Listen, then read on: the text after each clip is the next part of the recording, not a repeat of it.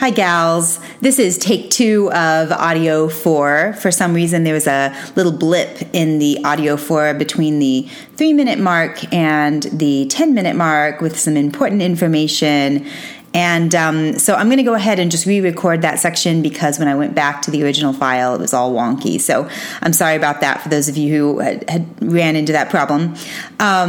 So what we were talking about at that point was making changes in our diet, moving from the confusing foods to congruent foods.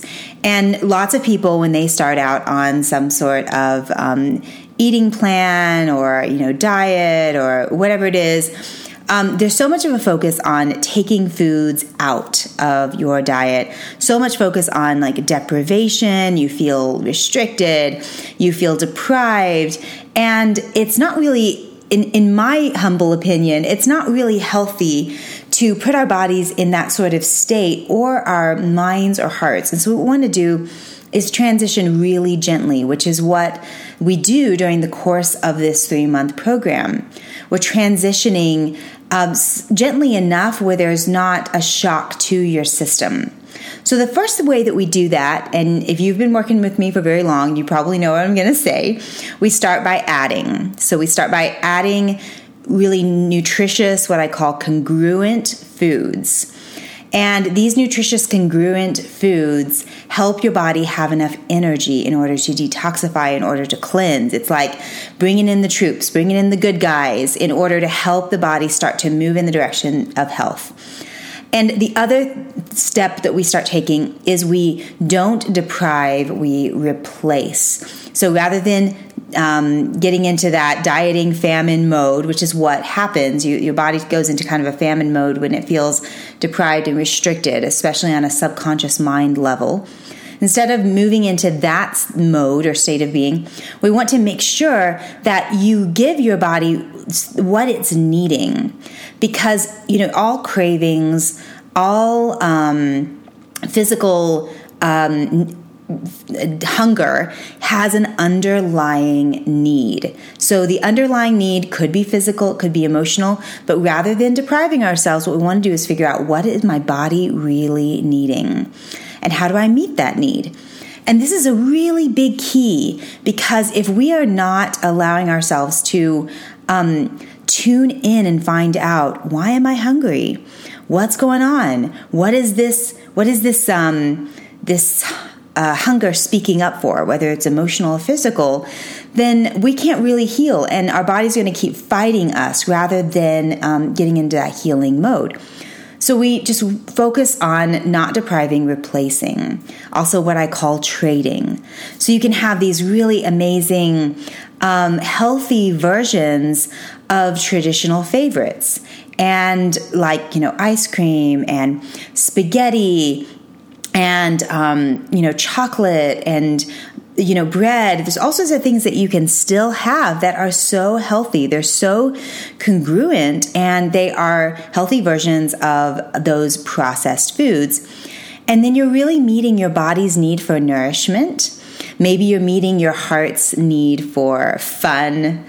And maybe you're meeting the general need for just satisfaction, but you're not fighting against yourself. You are giving your body what it's needing, and you're giving your whole being what it's needing. So we like to come from that angle because what that does is it puts your body in a relaxation response.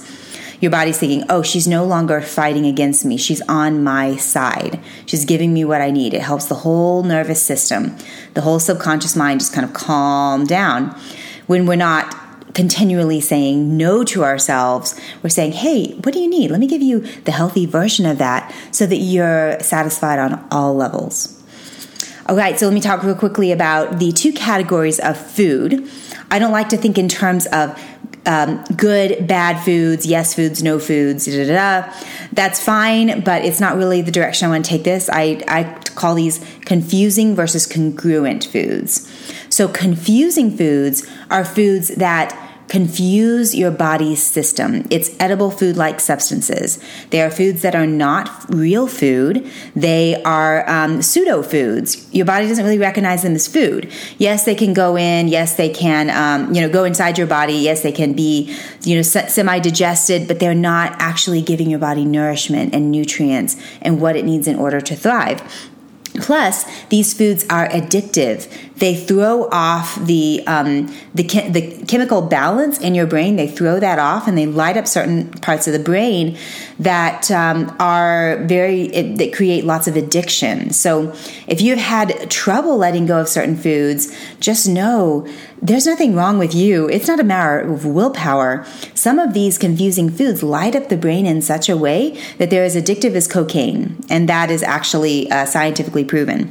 So the confusing foods are those addictive foods. They're very inflammatory, and some of the physical root cause of diseases is often inflammation.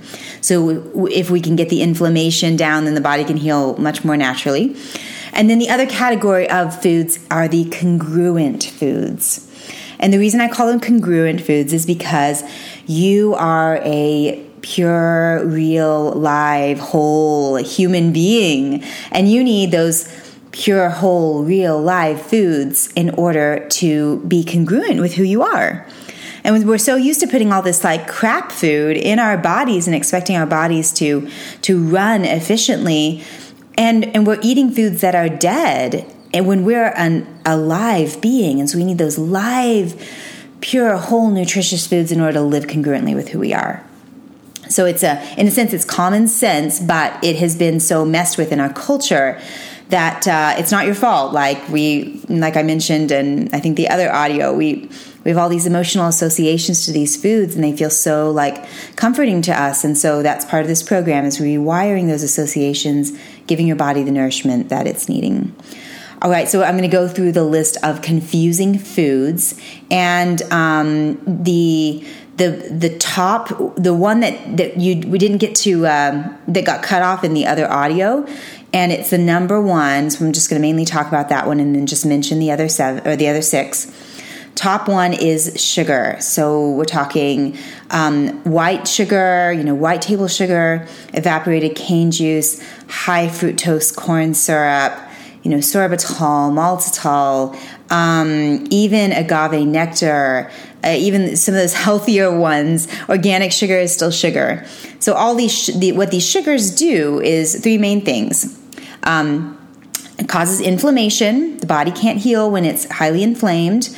And your joints will hurt. It causes weight gain. It causes acne. It causes all sorts of imbalance hormonally because of the blood sugar spike. So your blood sugar will go up, and because of all that sugar is raising your blood sugar, and then it's going to plummet. And so it creates these mountains and these valleys, these highs and lows of blood sugar imbalances. And when your blood sugar gets low, then your body's going to crave sugar. And so then you're going to want to eat more. And it sends that blood sugar way up on a spike again. And then it's going to crash. And that cycle keeps on going. And so the blood sugar is a big problem. The inflammation's a big problem. And then, of course, the addictive quality, as I mentioned earlier. Sugar is the part of your brain, what it does to the part of your brain that is responsible for wanting the feel-good hormones, It takes that part of the brain and artificially lights it up. In the same way that cocaine would light up the brain. And so it's very, very addictive. You probably notice with sugar, if you have some, then you just keep wanting more. So again, not about willpower. It's just the lack of quality in these foods and the processing of these foods. With sugar, originally the sugar cane, the sugar cane plant, there's nothing really wrong with it. It's meant to be just like a sweet sort of root. It kind of looks like a bamboo stick, and it's there's nothing wrong with it inherently. But what happens is they take that sugar cane and they take it through 22 different processes to get it into the form that we use it in. And so it's through the processing that it is creating and wreaking so much havoc on our bodies, because the body doesn't really know what to do with it. Rats won't even eat it if it's been sitting on a shelf inside a warehouse, because they know it's just not food. It's not real food. So it's average that Americans are eating 156 pounds of sugar per year. 156 pounds, and that's a lot. So if we can replace sugar with other sweetness, we still need sweetness. We just have to find it in ways that don't take us on that wild ride of the blood sugar highs and lows, the sweetness that isn't inflammatory, it isn't addictive, then we're in so much better shape. All right, so number 2 is gluten. And gluten is a protein found in wheat and barley and rye and most grains except for quinoa, amaranth, buckwheat, and millet. So the protein found in these are really highly inflammatory. And essentially what happens with these grains, they turn to sugar in the body. So they essentially have the same type of issues that I just mentioned with sugar. So you have inflammation, you have that addictive quality. You might have noticed that with, when you're eating like bread or something and you eat a little bread and then you just want a little bit more and you can't figure out like, why do I keep wanting this bread, It's that addictive quality that's the same as sugar. It really messes with joints. Contributes to skin issues, things like that. So gluten is a real problem, and when people get off of gluten, they start to notice some really big, beautiful changes in their body, because we're not contributing to that inflammation that's contributing to the weight gain and the skin issues and the joint pain and the fogginess in the head. And so you may notice, or may have already noticed, when you take out those glutinous grains, that you see some really awesome changes in your body. All right, so on to the last 5. I'll just name them quickly because I believe that we've kind of caught up on the audio, and the rest of it is in audio 4. But the number 3, confusing food. Number 3 is dairy. And number 4 is corn. Number 5, alcohol and caffeine, the uppers and downers. And number 6 is the artificial sweeteners. Number 7, hydrogenated oils. So listen to the rest of audio 4 in order to get the full scoop. You'll want to finish it because we talk about the good stuff. I don't like to give the airtime to the negativity. We want to get through that as quickly as we can.